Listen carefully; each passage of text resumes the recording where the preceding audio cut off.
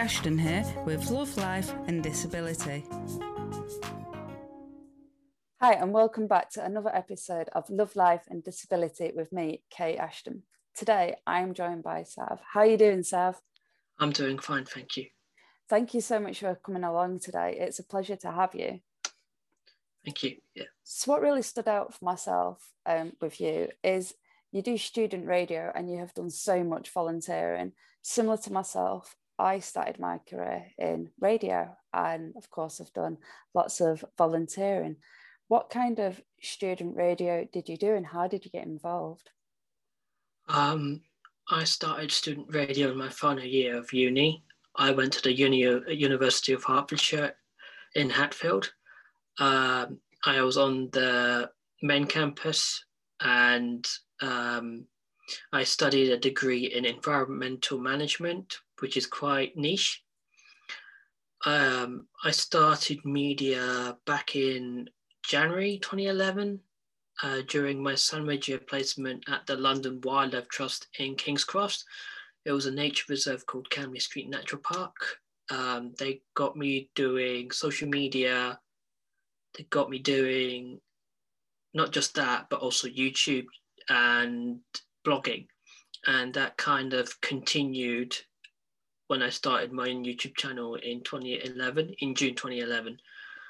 And then I decided during freshers to join student radio, the student union's radio station. And they gave me some training and stuff. Started in October with my first show on a Thursday afternoon during the lunch time. So it was in between my lectures. So I had an hour show, or 2 hours, I think, just doing that. My first show, for the first 20 minutes, I didn't know how to put the fader up. And thankfully, I didn't record the show for that first show because that was terrible. Only I realized towards the end of my time, I realized that you're not supposed to put the fade up when you press the button to pre-fade, so you could hear people. No one ever bothered telling me. Did you enjoy it? Yeah, it was fun. I really enjoyed it. I only saw it as a hobby afterwards because I was focused on trying to get into environmental management, like more into sustainability consultancy. But I think after student radio, I did hospital radio at Radio Norfolk Park, which is now known as Radio Harrow after a merger in 2015. So with Harrow Radio, community radio station, and Radio Norfolk Park, they merged in 2015.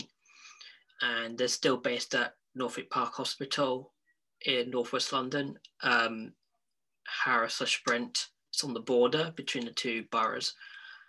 I did that from November 2012 till like 2015. Only in 2015, I decided to take media as a serious career. So I've been doing it for 6 years now, and it's been an interesting journey. Not what I expected. It's been incredibly tough, especially when I was diagnosed in 2014 as autistic. They've known since I was 2 that I had learning difficulties. Yeah. When I was 17 in college, I was diagnosed with dyslexia, but they missed out the autism. It would have been Asperger's, but that the term and everything is still valid to a lot of people, but officially they're moving away from the terminology. They're moving away from high functioning, low functioning, autism, mild autism. People still say that autistic people, and it's valid to them. We should really tell them how they identify. Yes. That's something I've been learning as an advocate. Since 2017, I've been an advocate. And what's it meant for you having your diagnosis now with autism? Like you say, you've known from like the age of 2. So how has that changed having that diagnosis? It made me realize that it explained a lot of things, like situations and interactions with people, friendships, why they ended, why it was so hard to maintain a friendship, certain ones when it was mostly me doing the hard work. I do have a bunch of friends now who are my closest friends and the best friend. I've had many best friends over my life, but this group of friends have been between the period of 2011 to 2017. It was just, I lost a lot of friends. I unfriended a lot of people as well over the years, ghosted people because I felt like I felt that the friendship had ended naturally. Or sometimes something happened, like one of my old friends said something that didn't sit with me really well, and also certain situations as well where, like, I made the effort to go to where they lived, which it wasn't far away. Yeah. You know, by train or by bus or anything. They just felt that it was too much of a hassle to come to where I lived in Pinner. They just wouldn't reciprocate, I guess, and wouldn't meet you halfway. Yeah, and also my current bunch of friends, I'm communicating with them, even though we don't talk to each other as much as we can. I really miss them a lot. I haven't seen them for a while now. It's mostly been online, but yeah. Once lockdown is restrictions have ended, hopefully by the summer, touch wood, I've said to them that let's all of us meet together. I should be vaccinated by then. Good. So it will, all of us should be vaccinated by then. I know that a couple of my friends have been vaccinated, first dose. I'm due on Saturday. Good luck. Saturday. Yeah, so first dose. So like both my parents have been diagnosed because my dad is a heart patient. So that was at least something good. They were diagnosed early in the month. So I'll be diagnosed, not diagnosed, I'll be vaccinated. I'll be vaccinated soon, and then hopefully in 12 weeks' time, I'll be fully vaccinated. And then that will mean that by summer, I'll still be wearing my face mask. Whenever I go out, I'll be wearing it. It's like, that'll be the norm for me. It's the new normal now for a lot of people. Yeah. And a lot of people with underlying health conditions and disabilities as well will probably be wearing face masks more, not just to protect themselves, but to protect others around them, even if other people don't want to wear masks anymore. It's something. When we've spoken before, Sav, we spoke about your from an Indian culture. So studying media, for example, is kind of like frowned upon at points, and because you might be expected to go down the traditional route of maybe studying business or mathematics. How's that worked for you, and being the oldest in your family? Because I got older cousins and I've got younger cousins as well, but I've got two younger brothers. There was a pressure to go towards accountancy, because they said I was really good at maths, when in reality I always struggled with maths. Okay. Especially during A level. GCSE, I went from like near bottom set to top.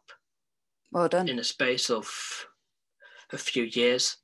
They were really surprised that I went that quickly, because then GCSE maths was more fun than A level. I wish if I went back, I would have done not maths at A level, would have done something like graphic design. That would have been good, yeah.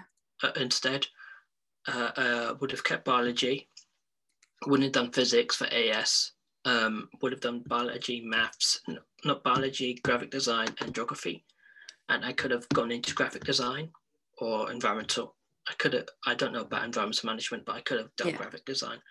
Because I really was good at that at GCSE level. I love architecture and design. I'm kind of like, because of my media career and everything, I love production and everything. Let's say the traditional, like a lot of my friends who are Indian, growing up, or South Asian, growing up and through college, they were like doing like finance, accounting,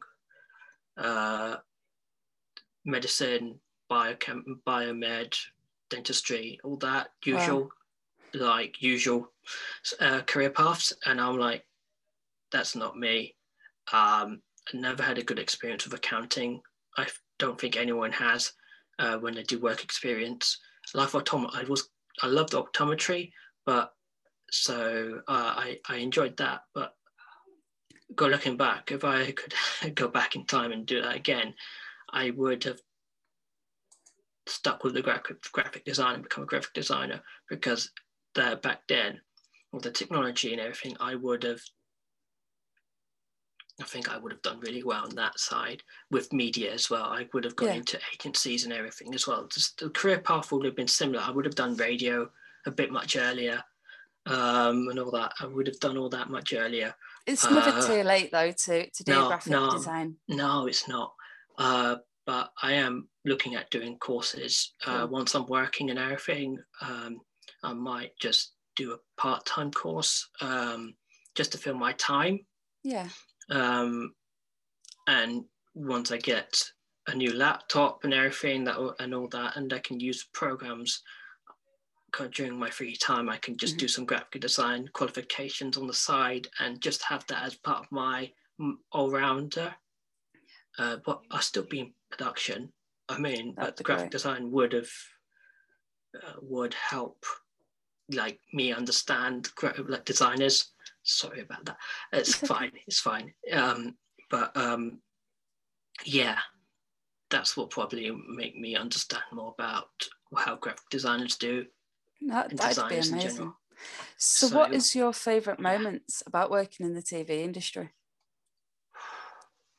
I enjoyed the production side more. Over the years, I enjoyed it. I have presented. I've done that for BBC Clerk. I've done that for London 360, Media Trust. People say I'm a natural presenter. You are. You're good. It's practice. Being in front of the camera, being a YouTuber, always thinking on my feet, always planning ahead sometimes, or just like if you drop me into somewhere, I probably will adapt quite quickly. That's what I love about the TV industry. There's a lot of things that things are getting better slowly, but things I would like to see a lot more neurodiversity in the industry in 100%. General. And we're getting there slowly, but it needs a bit more of a push to get things going, like at the BBC, ITV, Channel 4, Channel 5, Viacom, and Sky. Yeah. The big media companies, not just in TV but in radio as well. It's every aspect, even behind the camera. Behind the camera, especially behind the camera, we need to see more neurodiverse people. I'm sure there are a lot of neurodiverse people who are not aware that they are autistic, have ADHD, dyspraxia, dyslexia, etc., all the neurodiverse conditions and disabilities. I don't think many people realize they might have it unless they see someone who's actually open about it. They'll probably realize, wait a second, and they will come and talk to you and everything. It's like, just get a diagnosis. Even if the NHS is, the waiting lists are a joke. It took me a long time. It took me over a year to get diagnosed. I would say that's even much worse now during the pandemic, and even afterwards. I think it'll set everything back a good 5-10 years for people if you just wait there in the NHS. So if you can afford it, do it as an actual self-diagnosis, like the amount of people I'm coming across. It's still valid. it's They're valid. Just doing it. I would recommend getting a private diagnosis if you can afford it, because then at least it's accredited. It will be noticed by the NHS, especially your GP will put that on your record. And also having that diagnosis will actually help you if you need to get benefits like PIP, which I'm on. I got that in 2014 after I got diagnosed.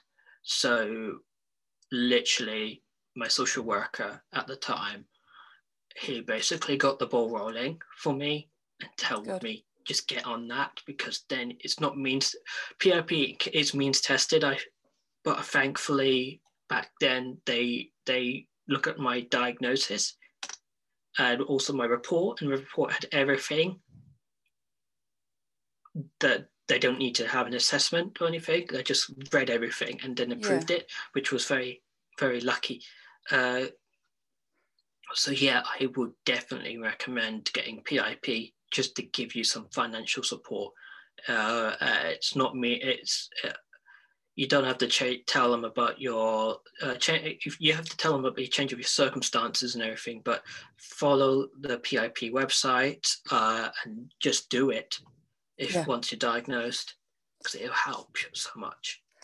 So we've touched on quite a few things there, so I've got lots of questions. I think I'm going to go for your YouTube first. So you spoke about obviously doing your presenting, and obviously I'm aware you've got the YouTube page, but I guess our listeners and vloggers might not know what you do on YouTube, and we will reference it and put it below.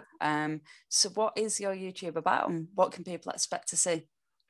So I've been on YouTube for nearly 10 years in June, a decade of YouTube.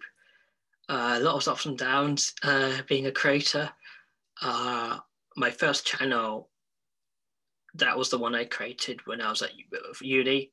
Had much longer hair than this. Haven't had a haircut since November, I think.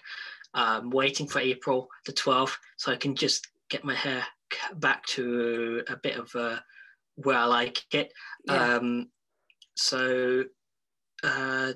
That was in 2011. 2014, I created Savan Films, which is my main channel now. That started off as a short films thing. My first video anniversary has just passed. 6-year anniversary, 2014. Yeah, seventh year now. So that YouTube channel, the first video was called Clouds. Just that. Then in 2016, it started to be more vlogs. And then I changed in 2017. I started to do an autism awareness series called Autism with Sav, Autism with Sav, all in cap with each word with a capital. I also did that. That video is still watched.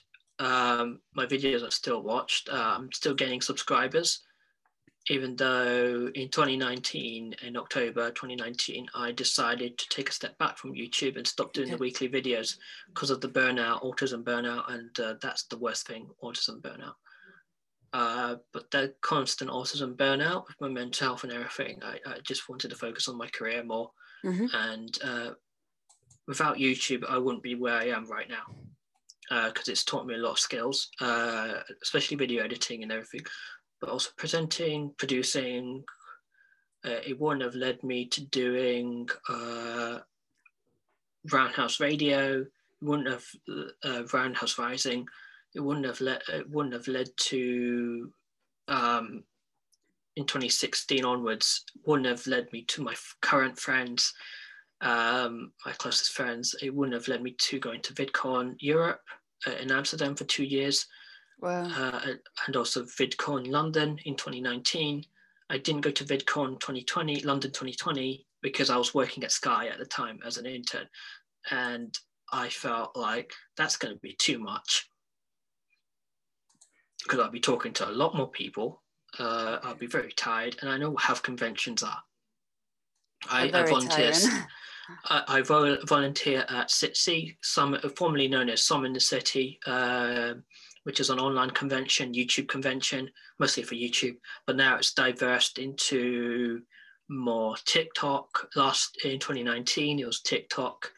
A lot of TikTokers. They're a different breed of people, influencers.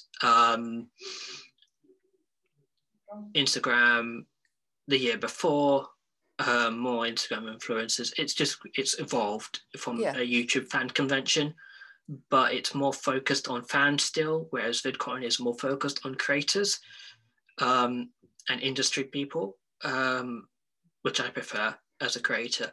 But I have met my fans at conventions. I've met them at SITSI whilst volunteering. I've met them at VidCon whilst just going around. VidCon was more, my fans were more like, they could approach me more easily. Whereas SITSI, I was working technically.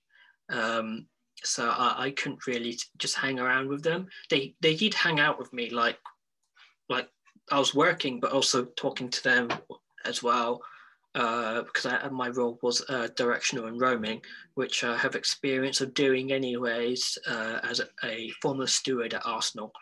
Oh, cool. So I know how to manage a crowd, but a football crowd is different to a crowd of screaming fanboys and fangirls. I can imagine. Preteens and tweens and teenagers just screaming and running in all sorts of directions, and then you should just shout at the top of your lungs, stop.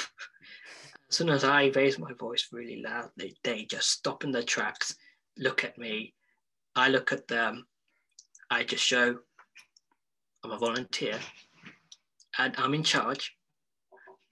So if you don't behave, I can just talk to my team leader, I can talk to the event security that you're causing a health and safety hazard, you'll be kicked out of the convention. So behave. Otherwise, I will escalate it further. You get all sorts of people like entitled, self-entitled. They think they're top, the top dogs. Everything, top dogs, and they're not. I was like, they complain. I had parents complaining to me because I made a decision that they were causing a problem.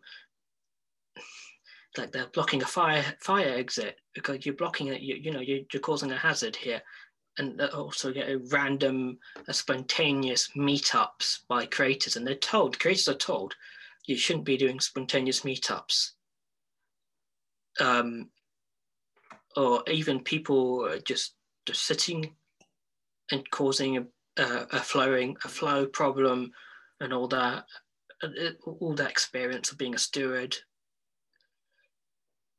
But they also had issues with security, like not doing their job properly and everything, and it led to confrontations. I don't like confrontations at all. It's just, I have, thankfully, during the pandemic, there hasn't been conventions. I do miss them, but I miss I miss my friends a lot, but I miss just going to conventions and just chilling and hanging out with people.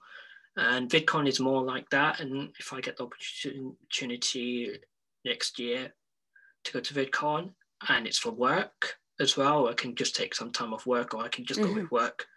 I can just go and just do that. And with SITSI, I think I might take a step back from that. I have discussed with a couple of my close friends that maybe it's time I put a loan under SITSI. I might go to the pub at the Excel and just hang out with them and say hi and over. But most likely that might not happen. But next year, I am thinking of that, and have been, because I'm thinking reassessing everything. Because I'm still a content creator, but it's gone now beyond the point where my autism advocacy, how can I make events more autistic friendly, neurodiverse friendly? And VidCon is more easier to talk to about all this stuff. They have taken my stuff on board. So, yeah. So when we've been speaking about disability in the arts, especially behind a camera and on screen, is how do you feel we can actually improve that representation? What steps could we be taking? Talking to a lot of disabled people, Also, because every disabled person is different and have different needs, there's no one size fits all. So there has to be an umbrella, like where everyone can talk openly, and each accommodation is sorted properly. Also, people being trained, especially people senior level and mid-level, junior, everyone needs to learn about ableism and how to be anti-ableist, because it's a lot of internalized ableism, which I have, which my friends and family still have. I have. It's all about unlearning. It also comes as well with anti-racism as well, because it's anti-ableism, anti-racism, anti-colonialism, all that falls underneath the same thing, and it needs to be tackled. All these issues need to be tackled as well, and only then true progress will happen. And I feel that we're on the right step and right direction. It's just going to take a little bit longer because of what's going on at the moment. I do hope that in the next 10 years that there'll be more neurodiverse people, more disabled people, people of color working in not just at junior level behind the scenes and in front of camera, but behind the scenes, mid-level and senior level. And I want to see a lot more senior CEOs of person of color, disabled, LGBTQ plus, everything. Same. And I think I'm at the right place at the right time. Like, they're looking for more people like me, and I fit a lot of boxes. I tick a lot of boxes as well, and it's just a matter of, it's also the talent as well. Are they willing to nurture that talent? Yeah. And I would say that I would be happy to eventually move on into a role that would be a senior position. It's like growth in company and growth in job. You know, we don't want to start off as runners, 3 months later not be there, or come back, be a runner again. We want to be able to grow and develop and learn those skills and become the next senior. As I know so many places at the moment within the media, they are doing different diversity and inclusion strategies and trying to improve things. So if we take the BBC, they've just done I think it was the 50 2012. Yeah.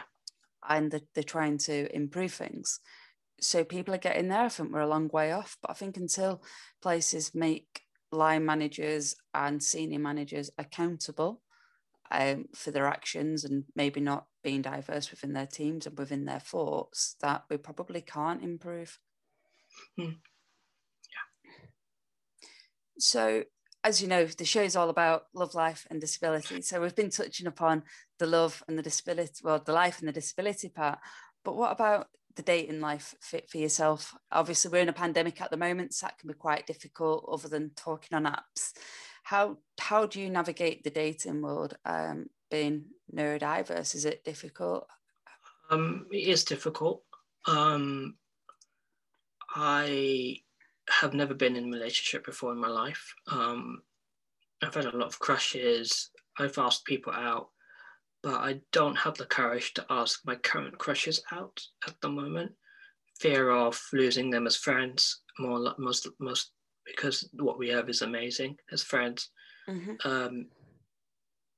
I have been on online dating apps, been on the main ones, but also specific ones for Asian people. And I was close to having a relationship, but I screwed up on my part. And more, I regret that still to this day. I am looking for someone once I've settled down into working, and just I need a bit of stability and routine. Then things will happen quite quickly, because that's the nature of things, especially when now at my age of 30, nearly 31 soon, I do want to be in a relationship. I do want to have the next step of that relationship as well, eventually go toward marriage. Yes. And have a family. It all depends on certain such things, but also I'm just looking for someone who's caring, understanding of me being autistic, but also if they're a geek as well, like me, a massive geek like me, that's a plus, a big plus, because if we have similar interests as well, and also I'm willing to learn their interests and they're willing to learn mine. I know relationships involve a lot of compromise as well. Give and take. Yeah, but it shouldn't be too one-sided. I've learned that through seeing other people's relationships with friends and family, and I know what I want. Okay, yes, I don't have the relationship experience, like in terms of, I've had several relationships with people. I have zero. If the first one I have as a relationship works, that's a lot of people just have the one relationship. It's a crazy amount. I don't know the stats or anything, but from my experience, I've seen friends and family just have the one relationship and then still married or in that relationship. My brother's the same. For life. So I get a feeling that that's most likely going to happen to me as well. Yeah. If they're neurodiverse, that's fine. I know in a video, I talked about it in a past video, long time back now, good few years. I said I wasn't looking for someone who's autistic because I never used to get along with autistic people as much, especially in the early days of after diagnosis. Yeah. But now I've come to it like I get along better with autistic women and girls. I get along with them more because of masking, unintentionally, intentionally. Most likely for me, it was unintentionally not being diagnosed until quite late in life. And also that plays in because one of my closest friends is also autistic. One of my other closest friends has an autistic partner. Okay. So they both understand. And that's key. It's that understanding each other and that partnership. Yeah. And also my best friend and my other two closest friends as well, they've got to know me. You only know, if you only know one autistic person, you only know one autistic person. Mm-hmm. We're not all the same. No.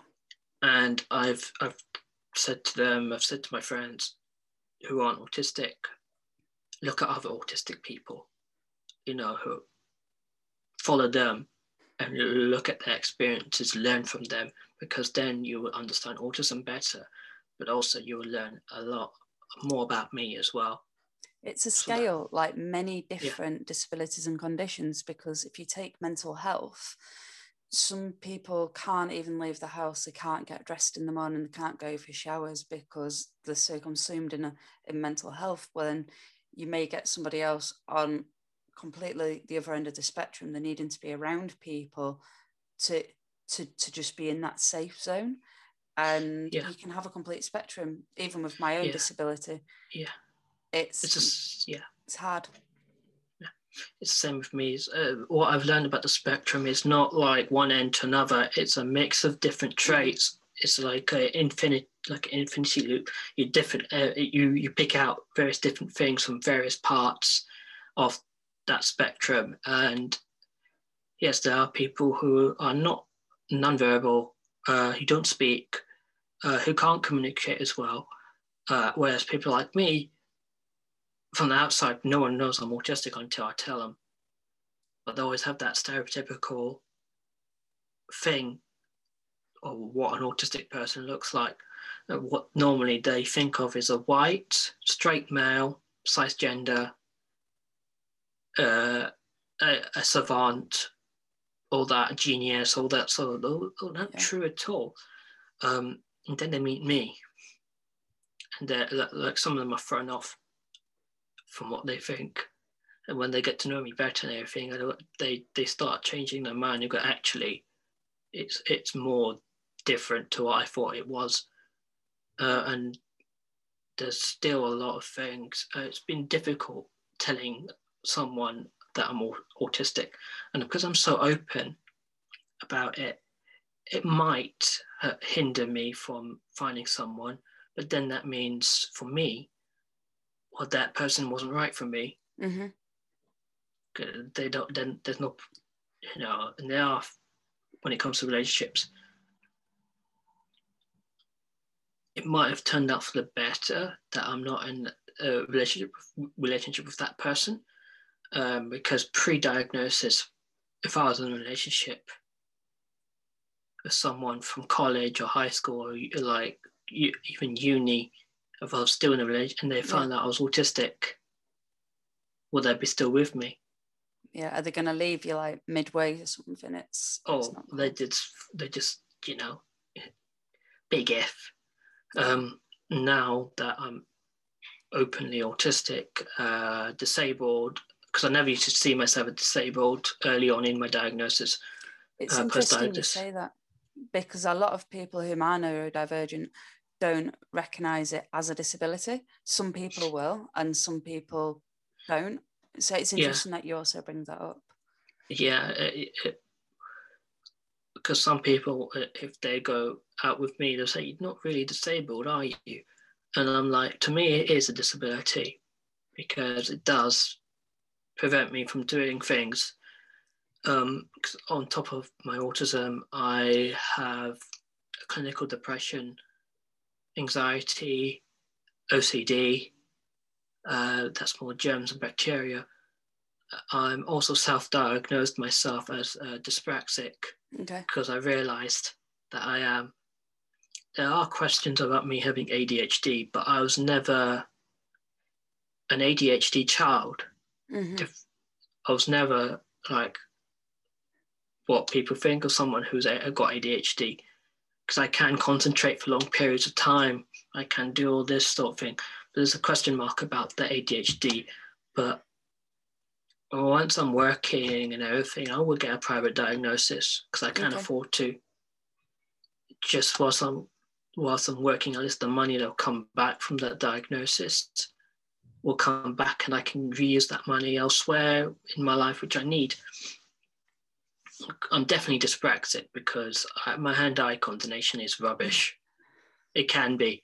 I think playing football helped, playing cricket as well in my younger years helped with my hand-eye coordination. But it's not perfect, and it'll never be perfect because it's also memory as well. Like I got a very good memory long-term and short-term memory, but because of stress and everything, it has affected my memory a lot. But I might need some support with my dyspraxia at work, but I haven't said anyone yet that I need to have an official diagnosis. Then they can read the report with my permission and just we can work out what to do. And what's going to be next for you then? Obviously, at the moment, we're still in the massive pandemic. You're getting your jab this week. What's next for you, let's say, once normality restarts? This is a new normal.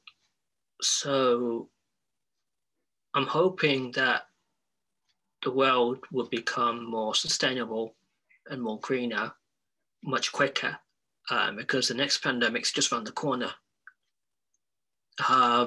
Our relationship with wildlife and nature and everything needs to be rethought,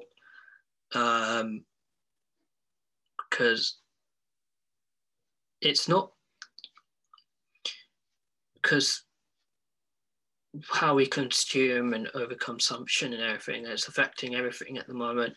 That's why I still link back to my degree and everything, because I can still use that, what I've learned. And I'm always like learning about new stuff, new practices, everything, because it's ever evolving. I don't know. I'm hoping I'll be working soon.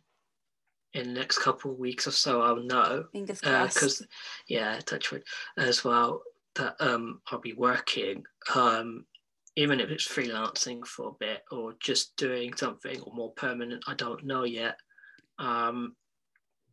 There's several things going for me, like a few things that might happen, but there's at least one of them feels more secure at the moment, especially the way it just happened so quickly this past week. Good. This past few days or so. So the other two, not sure.